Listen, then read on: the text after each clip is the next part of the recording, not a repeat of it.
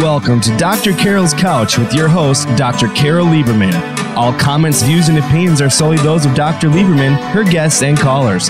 Now it's time to have a seat on Dr. Carol's Couch. Here's your host, Dr. Carol Lieberman.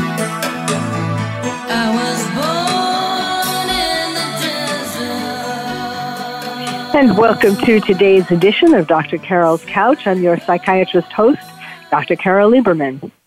Well, today we're going to be talking about, can a child's fate be sealed by age 7? Well, the answer is, I'm going to give you the answer, psychologically, that sometimes is true if there has been a lot of trauma up until that age. The earliest years are the most impactful, but then again, if you have a good psychiatrist, psychotherapist, it doesn't have to be totally sealed.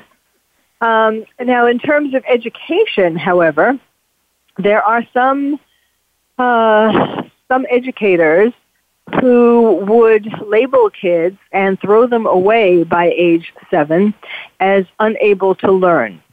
Fortunately, my guest is an example of a mother and an educator who wouldn't take no for an answer, wouldn't believe that her son, Nicholas, was unteachable, and in fact wound up getting him from being called unteachable to getting a doctorate from Oxford.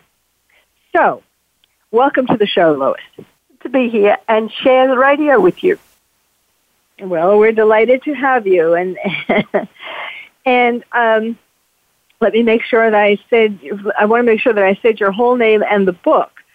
She has written a book about this journey that she went on with her son. Her full name is Lois Letchford, and the book is called Reversed, a Memoir. Okay, Lois, let's start with where you were. Well, actually, I actually would like to start with who you were before and who you are. Before this whole situation started with your son, where were you living? Were you married? Did you have other children? That kind of thing.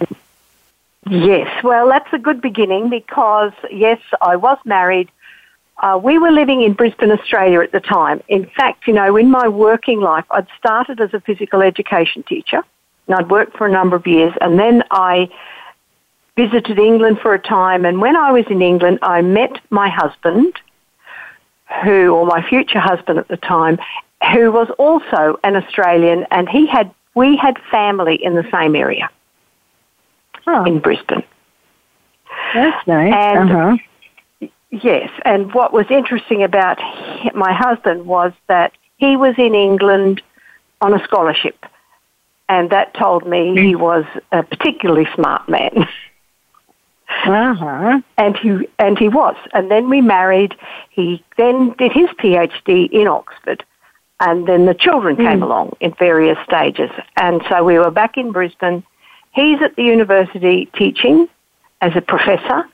And at the time, due to moving continents and that, I was a stay-at-home mum. And then I sent my children to school, and I would have expected that they would have been okay. And the first one was very good and very quick, but I never expected Nicholas to have the journey that he had. So when did you or the teachers first note any kind of problem? It was actually quite early on. In Australia, they go from kindergarten to preschool to grade 1. And I noticed that Nicholas was always slow with his speech, and he took a long time to tell a story. And that was always a concern. And then you say, now, where does this come from? And what happened was that Nicholas had ear infections from age 8 months to age 18 months. And that affects language, it affects brain growth, it affects brain development, all sorts of things. And I didn't know at the time as a mother the huge impact that has on learning and language development. Yes. So you were beginning to worry yourself, and then when did you have an outside educator tell you that there was a problem? How old was he? When, at the end of preschool year, we had him tested because I was a little concerned. And the preschool teacher said, I think he'll be fine, he'll be fine. So we go into grade 1, and the first week of day 1, the first week of school was a disaster. And the teacher saw me at the end of that week and said, oh, he's so far behind, I don't know what I'll do with him. I don't know how I'm going to cope with him in the classroom. Everyone else is progressing, but he's not.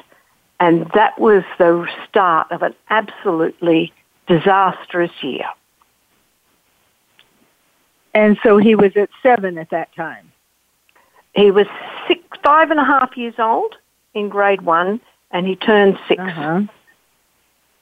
Okay. So now, when he was having these did you say ear infections? Yes. When this was happening, did no doctor told you anything about getting, or even after that, when you were noticing his speech problems, no doctor told you to have speech therapy? We had speech therapy from about age 3 or 4 or 5, I think. We had speech therapy in there. And that was huge. That was huge. It taught me a lot as well as teaching him a lot. Speech therapy went on for a number of years. So that was 19, yeah. Well, so how did you, well, okay, so I'm just wondering how, yes, this hearing problems do delay language and so on. And I guess speech therapy wasn't enough to undo all of that. But tell us, instead of me guessing, why don't you tell us what you did do once you had this proclamation from his teacher? Well, that was the start of the year, and the year just got worse, unfortunately. And the teacher shouted at him. Nicholas bit his fingernails, he wet his pants, and I dressed him for school every single day that year. At the end of the year, the diagnostician comes in and does the testing, and she confirms he's absolutely hopeless, and that the testing showed he could read 10 words. He had no strength. A year in a nutshell. And Nicholas was terrified of nearly everything. Then the unexpected happens. My husband, as a professor, has study leave. So in 1995, our family heads to Oxford, England, while we had study leave. And we chose to not send Nicholas to school, which he was terrified of all the language and everything new. And I said, do you want to go to school? And his face just went white. So I thought, I'm teaching at home. And that was fine. So I go prepared. I go with a series of books called Success for All. Phonics-based decoding, single words on a page, no pictures. And it was a total disaster. And I ended up being not much better than the teacher at school. My mother-in-law was with me at the time, and she said to me, Lois, make learning fun. I needed to hear those words to stop the failure that was happening and try something totally new. And from there, I could know two things about Nicholas. I knew that he could rhyme words, and I knew that he could see patterns. He was very good at pattern recognition. So I started with rhyming words, but rhyming words by themselves are no better than anything else. So I put the rhyming words into a little poem. And Nicholas and his grandmother illustrated the poems. And what happened was there was a total transformation of emotion in my classroom. I didn't ask Nicholas to read anything. I did the reading. Then he would read with me. Then we would pick out the rhyming words. Then we would play games. And then he did the illustrations. And that was the start of the change. So, okay. And then I met one lady who talked to me over there, and she said, here's a book that'll help you with decoding. It's been written for dyslexic children. And it was Hear It, See It, Say It, Do It by Mary Atkinson, and it was brilliant. It really helped me teach him to decode. So now I've got two things going on. We've got the poems, which is giving him the immersion in language, because we're repeating the poems and we're creating pictures all the time, and we've got the decoding going on. Now, this is the fun bit. My poems got more and more complex as you go through the language, and the letters O come up.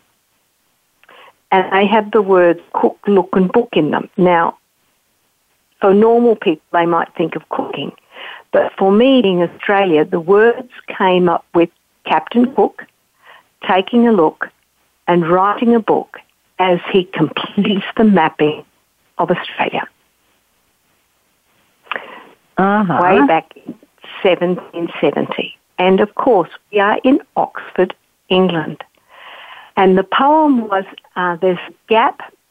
Captain Cook had a notion. There's a gap in the map in the Great Ocean. He took a look, without the help of any book, hoping to find a quiet little nook. So we're walking with Captain Cook, looking at the world through his eyes. And when we did that, we started to ask questions.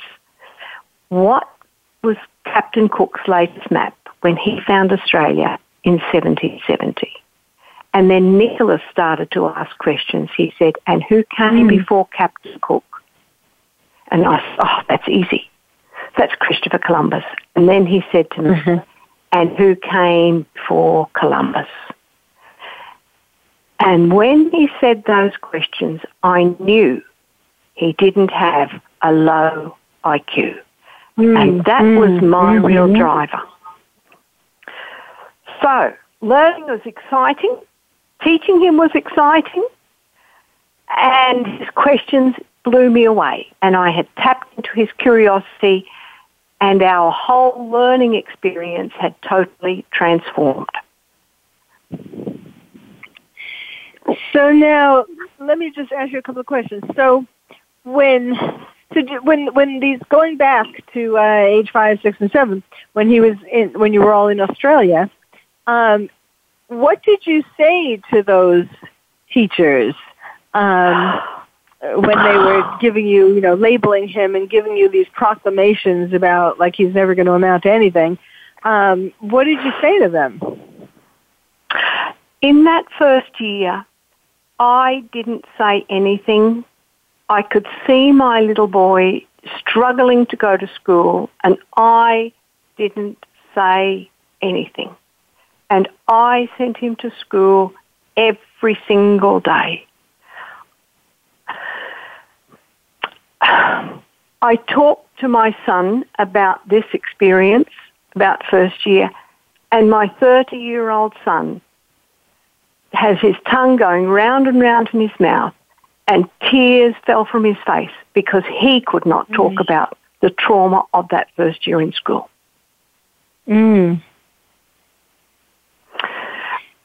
Today, I'm really disappointed that no one from the school said this should not be happening, because I didn't know how bad it was.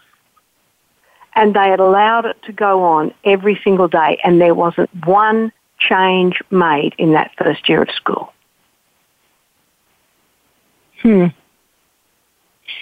So they just kept failing him and telling him how stupid he was? Yes. And the teacher shouted at him every day. And so have you sent them your book? Yes, I've talked to them. I'll tell you the story a bit further on, because that was the first year that was really bad. When we went back to Australia in 1996 and my boy goes back into school, I'm excited about all that we have learned. Yeah. And and the classroom teacher is brilliant. Second grade teacher was brilliant. And I saw the diagnostician and I said to her, we've had such an exciting time in England. Nicholas has learned so much. And she stood there and she said, well, I've spoken to the reading teacher and she says he's gone backwards. And stuttered and stumbled. And I said, he asked to see Captain Cook's original maps. He asked who came before Captain Cook's. And then she put her hands on her hips and she said, well, he's the worst child I've seen in 20 years of teaching. Oh, my God. Okay, and then what did you do? Then what did I do? The next step is astounding to me today. That very afternoon, Nicholas came home with sight words. These list of sight words that you need to read from his reading teacher. She is now giving him 10 sight words and not 20, which was a huge improvement. She was giving him the same 2 sentences that she gave to every other child in her care. And she gave the word saw. These are the sentences she gave for the word saw. It was, I saw a cat climb up a tree. And the second sentence was, I saw a man rob a bank. And I listened to my son read the sentence, and this is what he read. And you got to hear all of the stuttering that goes on in his mind. I saw a cat. No, he said. I was a cat. No. I saw a cat, and I answered a cat, and then he handed me the paper. It took me a little while to work out what was going on. But what's happening is the word saw has 3 meanings. It means saw, it means to cut, and it means to look. The only meaning Nicholas has for that word is the concrete one, to cut. So when he read, I saw a cat, he's either got a saw out or he's cutting the cat in half. And then he tried every combination to try and make sense because he's searching for meaning by juggling the letters, and he couldn't come up with anything else. Now, this is when I got upset. In Brisbane, Australia, where we live, there are thousands of birds around where we are. There are bats. There are possums. There are dogs. There are no cats. Oh, my goodness. That's number 1. Number 2 was that our family had just spent 6 months in another country seeing every castle, museum, ship, whatever else we could have seen. And she could not personalise her instruction to show the child how the written language works. And this is the combination of, yes, the child is dumb, this is really bad teaching going on, and when you put those two together, how easy it is to put the child in the too hard basket rather than reflecting on how is the teaching falling short. Because if I had not interfered, they would have said, Mrs. Letchford, your child is just too slow. Yes, yes. Well, we need to take a break right now, but this is a good spot to do that. My guest is Lois Letchford. Her book is called Reversed, a Memoir. And when we come back, we'll hear more of this journey. And a spoiler alert, he winds up getting a doctorate from Oxford. So stay tuned. You're listening to Dr. Carol's Couch, and I'm your psychiatrist host, Dr. Carol Lieberman.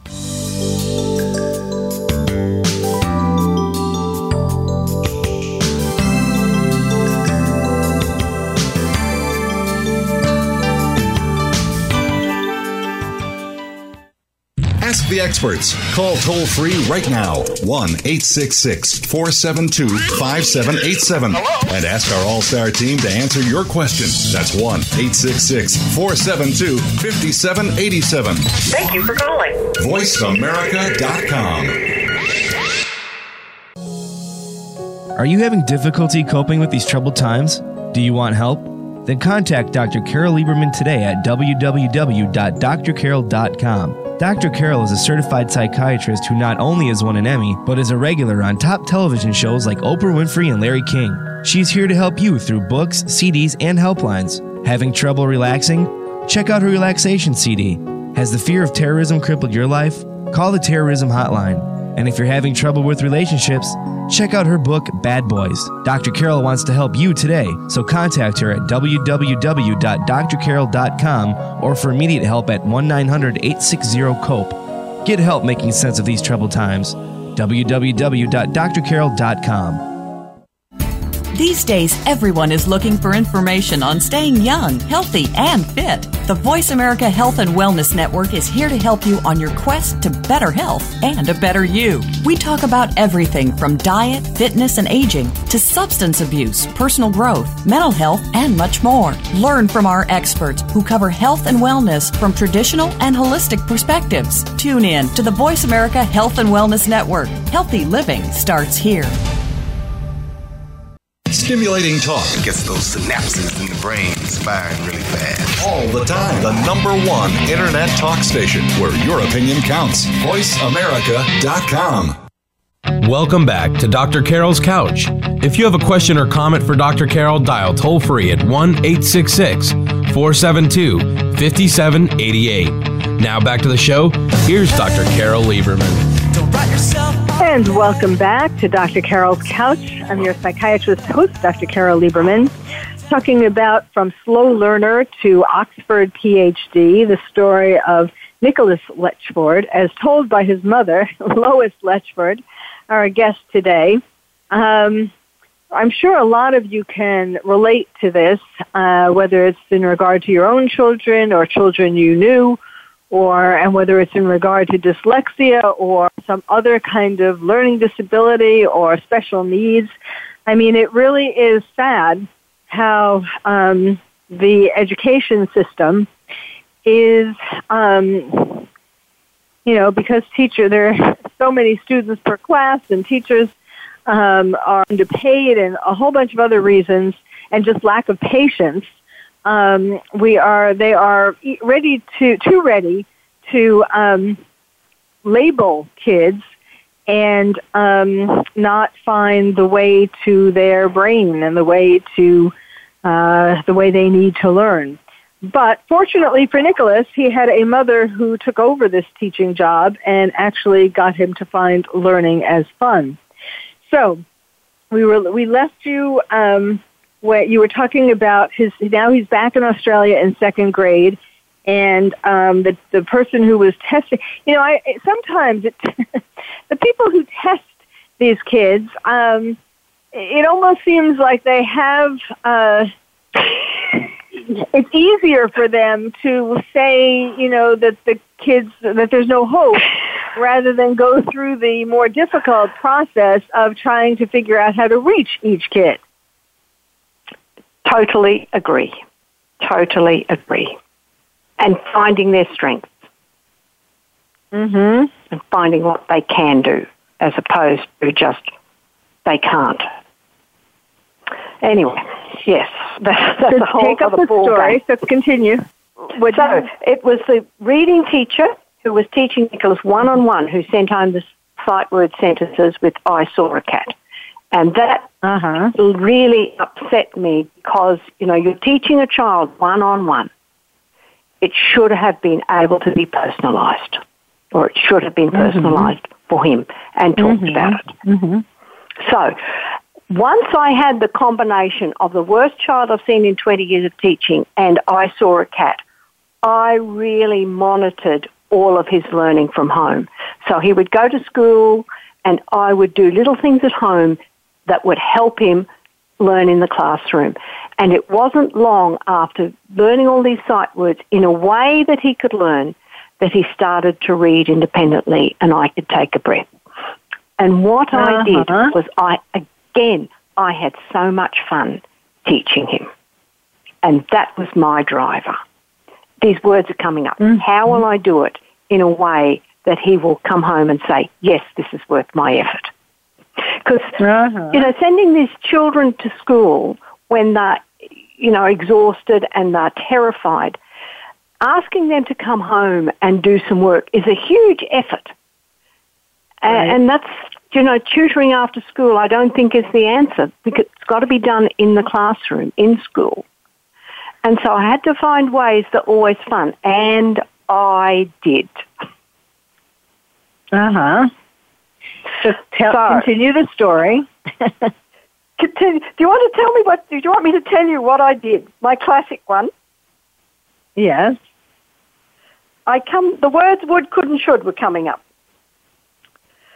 So, I got a shoebox, and I've got on the front of a shoebox what should be in this box, what could be in this box, and what would you like to find in it.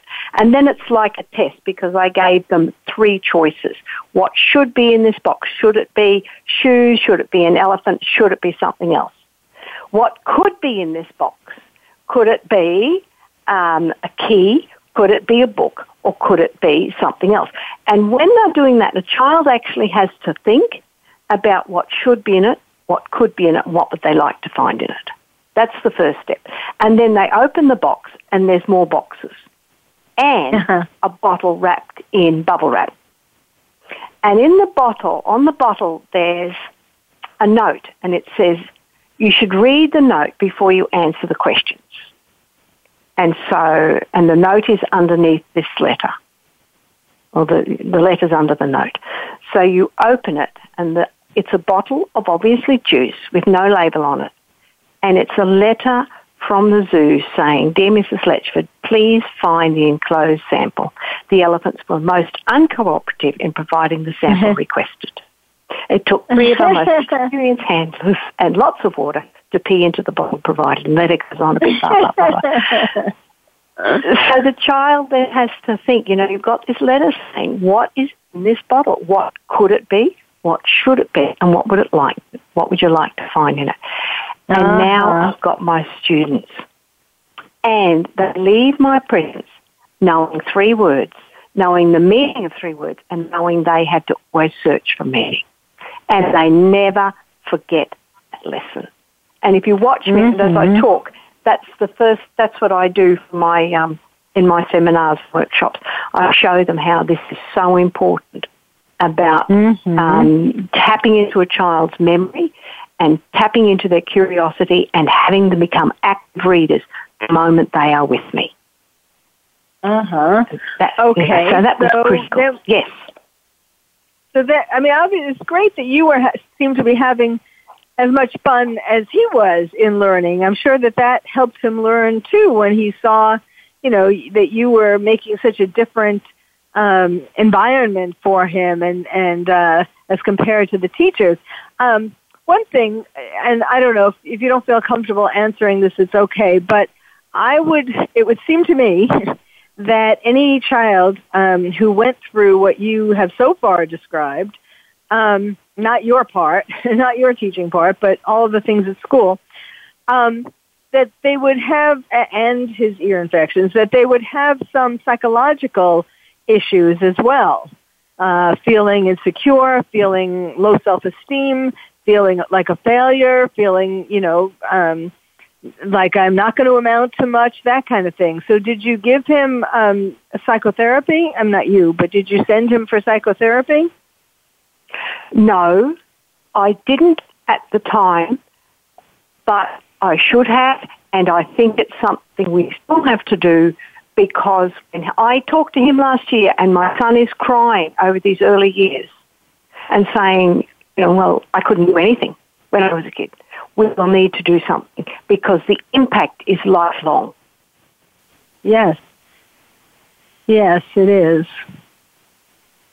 And this is why I was so delighted to talk to you, because my son learned to read.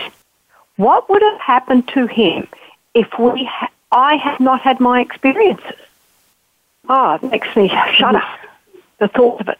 Yeah. Yes. So, yes, the sooner the better, but it's never too late, but the sooner the better in terms of therapy.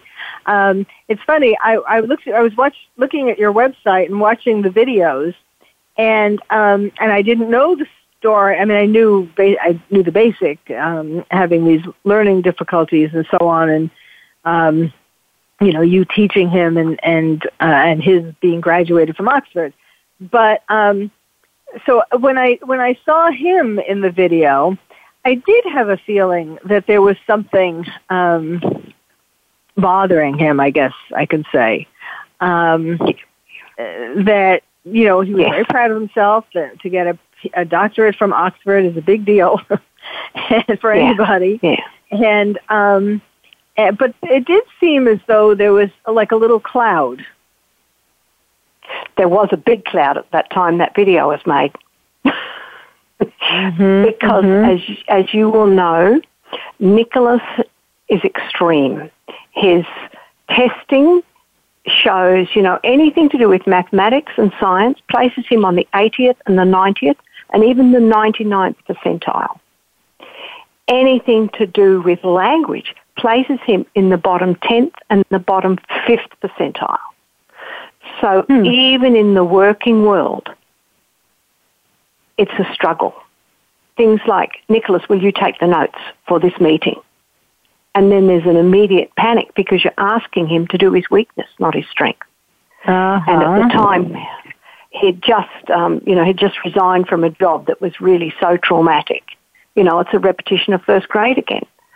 So he resigned rather than be sacked or told not to get, wasn't going to be re-employed because that was so, so traumatic. And I think it came out in that day. If you would notice it. I think the more knowledge you have and the more experience you have, you see the struggle that these children have. So when was he graduated? Sorry? When was he graduated? May 2018. So what has he been doing since? And so he's living in England? Yes. He's still living in England. He actually took time off after that job to finish up a master's degree in health economics, and that was very good.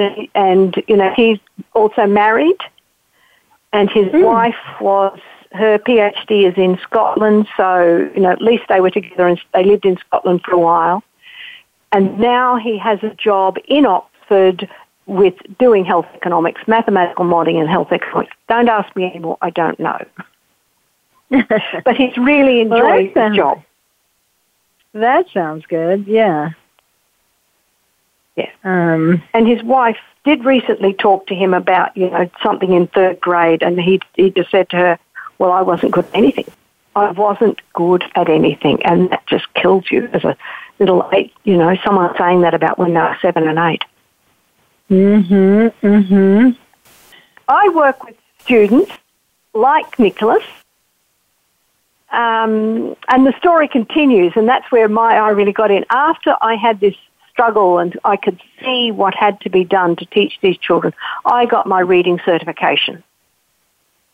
And so that was a big deal. That was enormous. And then another unexpected thing happened.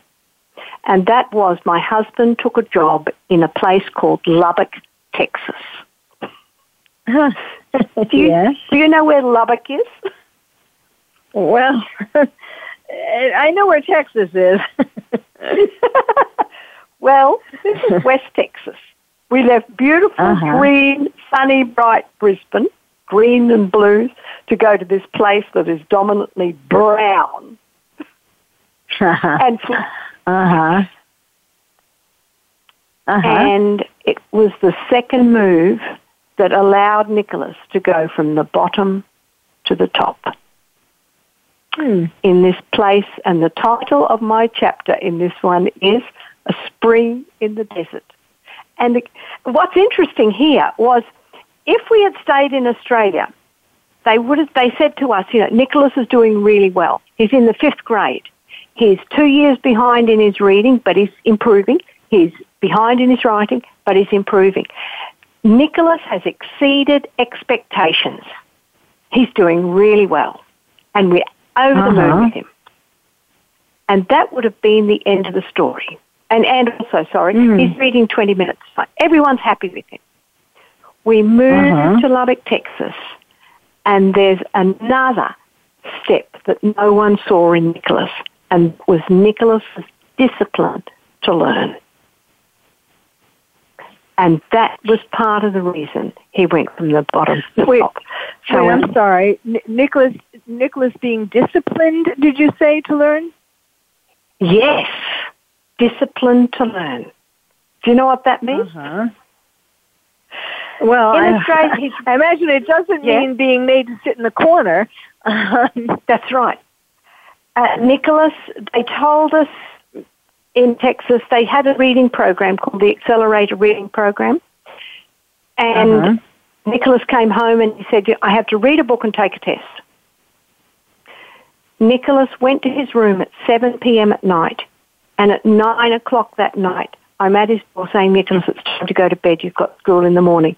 He started to read for 2 hours a night, 5 and 6 and 7 nights a week. Now, that's what I mean by so disciplined about doing his reading. If you're behind in something and you've got to get better, what have you got to do? You've got to do it. And so what was it in Lubbock, Texas, that got him motivated to do that? What was different in that school? This is another amazing fact. We arrive at the school and say to the principal, Nicholas has had problems. He's in the 5th grade and he's behind. He's 2 years behind. And the principal said to us, I think he should repeat. I think he should go back into 4th grade. And my husband raised his eyes and said, won't he be old when he graduates from high school? And she said, yes, he will be old. We have a class in middle school that allows these children who were behind to do grades 7, 8, and 9 in 2 years. The school system was flexible because that's exactly what happened. Nicholas repeated 4th grade. The gap between his learning and the classroom learning was reduced, and he did grades 7, 8, and 9 in 2 years. He graduated with his peers in high school in the top 20% of his class. Wow. That's an unexpected part, isn't it? Yes. I mean, also, besides the teaching that was better, I would imagine there maybe was some peer pressure, like maybe he felt more competitive in Texas. I don't think Nicholas takes to peer pressure at all. But one of the things that happened was because he's Australian and talks with an accent, children were talking to him and he had to respond. When he was in Australia, he's like everyone else, and no one talked to him, and he rarely talked to anyone other than in the classroom. In Texas, he was required to talk. If you've got a problem, you've got to get better. What have you got to do? You've got to practice. And that was a component. Yeah, and he isn't so far behind, so the teaching was more in his proximal zone of development. So he's taking more away from the classroom. He's doing exactly what they ask. And he's a model student. If you ask him to do something, he does it. So, well, we need to take another break. We're going along this journey, very interesting journey, I might add. My guest is Lois Letchford. Her book is called Reversed, a Memoir. And we're going to reverse in a minute. We'll be back. So stay tuned. You're listening to Dr. Carol's Couch, and I'm your psychiatrist host, Dr. Carol Lieberman.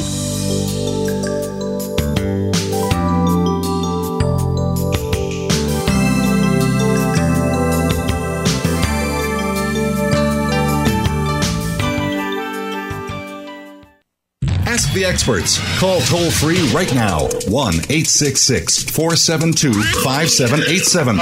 And ask our All-Star team to answer your question. That's 1-866-472-5787.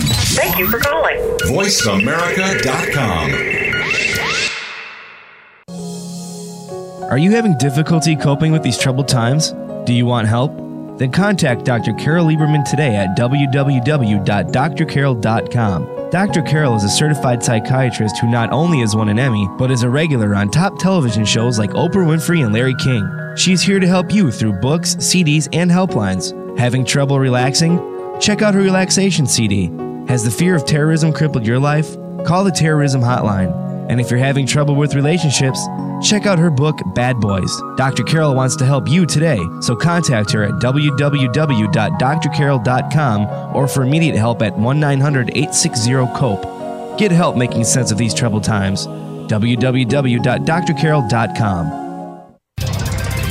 Tune in to the Voice America Variety channel on the Voice America Talk Radio Network. Voice America Variety broadcasts a diverse array of topics reaching a global community. Our experts come from all walks of life, and the topics they discuss are everything from current events, arts and entertainment, leadership, parenting, relationships, self-improvement, career advice, and a variety of other topics. Check us out today. You're sure to find something of interest. Voice America Variety. Talk on today's hot topics. The Internet's #1 talk station. #1 talk station. VoiceAmerica.com. Welcome back to Dr. Carol's Couch.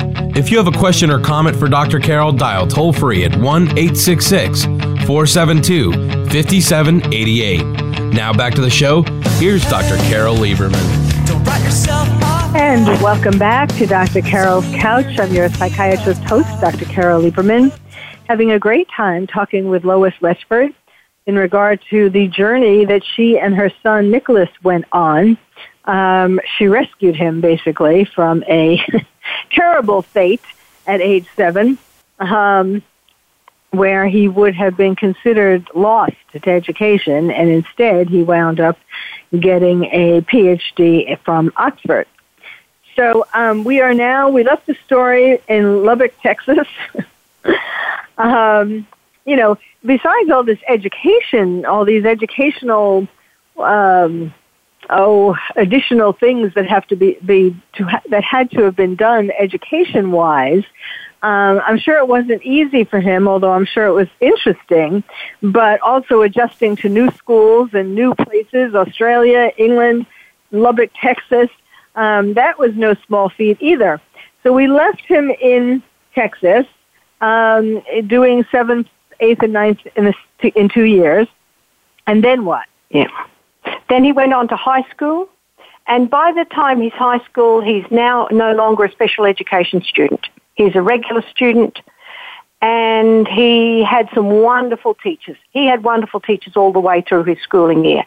And it was in, I think, the 10th or 11th grade that his mathematics teacher saw his strength, and she had him in the academic team, and that was where he started to zoom. He was awarded the Yes I Can Award from Exceptional Children in 2007. Wow. And he graduated in the top 20% of his class with maths and physics and taking out a number of class awards. So he worked really hard. And I remember one of the things we said when he got this Yes I Can Award was that school is a mile race, Nicholas ran a marathon.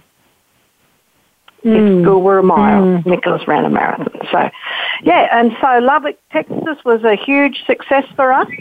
And then again, my husband moved. And in 2007, he took a job back in Tasmania, Australia, the little island off the bottom of Australia. And Nicholas came with us and started in the engineering program. Now, Tasmania is a very small school, excellent teachers, small school. It suited Nicholas, and the engineering and the maths department worked together. So Nicholas is in engineering and doing more and more mathematics. And he kept slipping into mathematics. And so he does 5.5 years of mathematics and engineering. In Australia, you don't have to do any common subjects when you go to university or college. You go straight into your what do you call it, major. Major. So, yes, 5.5 years of mathematics and engineering. And then he got 2 honours degrees at the end of that. And, what do you do? And my husband didn't last that long in Australia. He had a 3 years appointment and then came back to the US. So Nicholas and his younger brother in Australia on their own for 2 years. And during this time, Nicholas is studying, and on his wall he's got undergraduate thesis, PhD. And every time he woke up in the morning, that's what he had written for himself to see. And so you wonder what's going to happen. And then we get an email from him one day. There's PhD scholarship for Oxford and for Cambridge. The Oxford's in the maths department. Cambridge was in the engineering department. He applies for the Oxford department and got a scholarship. And you might not know Oxford. Oxford and Cambridge, you have to go to a college as well as a department, and usually you apply to a college. This scholarship came and said this student will go to Christchurch College. And that's what happened. And Christchurch is one of the oldest colleges in Oxford and one of the wealthiest, and so that's what happened. And Nicholas went back there, and he took 4 years to do a PhD. We had some ups and downs, but he did it. He did it. So were you and or your husband in Oxford when he was in Oxford? That's what I would like to know. No, Nicholas was independent. My children are like birds. You've got to let them go. So in other words, from the time that you left Tasmania and left him there with his brother to alone, and the same thing, then he went from there to Oxford alone. Yes. Yes. I mean, was that hard for you after you had been so hands-on for so many earlier years of his schooling? Even though he was doing well, he didn't necessarily need you. Apparently he didn't. But was it hard for you to be, a continent away? Most likely not as hard as it should have been. I love to see my children independent, and I love to see them fly. And that's how I felt with Nicholas. Mind you, I was concerned about Oxford because a lot of the work in Oxford is actually based on an oral performance. And, Nicholas stood up every week with 3 professors and, had to show his work and talk to them and argue with them and write equations on the board. And for a child who has significant language difficulties and auditory processing difficulties, that was a huge step. It was, and I was worried about it for a time. And so was he. But, in the end, he got support. He got sufficient support to get him through everything. He had additional tutoring, and he managed to do it. Well, that's amazing. That is really quite like you were saying, a marathon, not just a mile. Yes. And he and you are obviously role models for and inspiration for families where there are children with learning disabilities of various kinds. And so presumably that is why you wrote your book, right? To help other families with similar kinds of situations? Well, I might disagree with you. Oh, okay. We were privileged. I was a stay-at-home mum. I was putting in a huge amount of effort. If you have 2 parents working, you wouldn't be able to do what I did. My driver came from school should have the knowledge that I have. Parents don't need the level of knowledge or shouldn't have to get the level of knowledge that I needed to teach Nicholas. Everything I did is in the academic literature and has been for many, many years. Everything I did to teach Nicholas to read is in the academic literature. I did nothing new. Yeah. I may have interpreted it new in different ways, and I came up with little games that were a little bit different. But everything is there, and that's what drove me to write my book.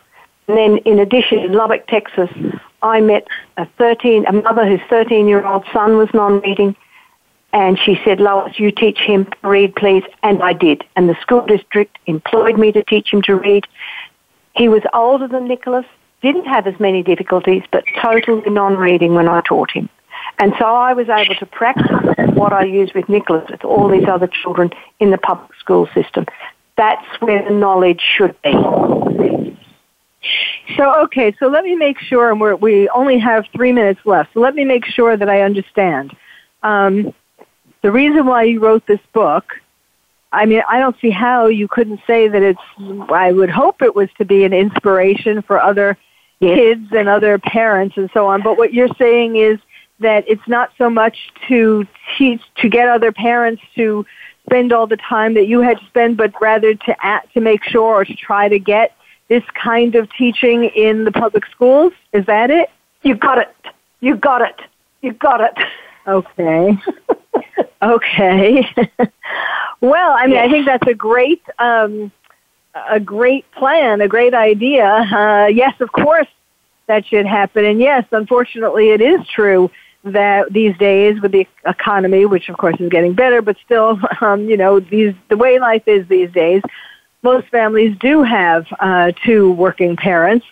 But I would imagine also that that maybe a parent couldn't spend quite as much time as you did, but you're laying out ideas like the poem ideas and things like that could certainly help parents to spend whatever time they do have to copy some of these things. Definitely. Parents certainly can use them and use all of the ideas in my stories in that book. Yes. Mm-hmm. Well, now, in the little time we have left, tell us about your website and where you want people to go to buy the book. Well, if you go to my website, you'll find my box lesson activity and other activities I've used with children who have struggled with reading. And my book is available on Amazon, and it's also available at independent bookstores. If you go to them and ask, they will purchase it for you. But otherwise, it's available where all books are sold. And my website is www.loisletchford.com. Say that again. On Twitter and Facebook.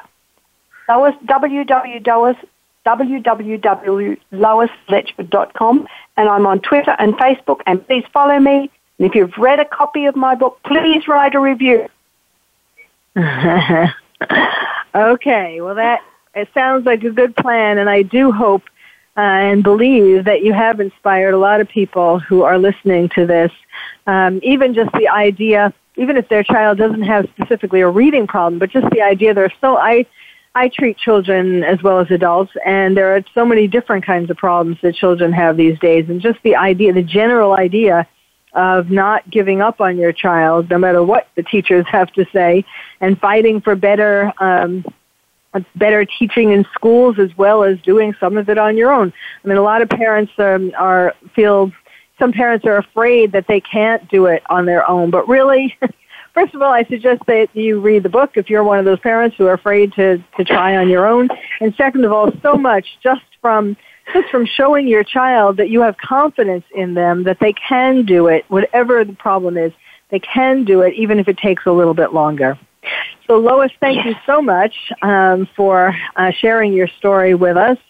And again, the book is called Reversed, a Memoir. Thank you so much, and thank you all for listening. You've been listening to Dr. Carol's Couch, and I'm your psychiatrist host, Dr. Carol Lieberman. Thank you for joining us on Dr. Carol's Couch. Join us next week at 1 p.m. Pacific Time for another installment of Dr. Carol's Couch. We'll save you a seat.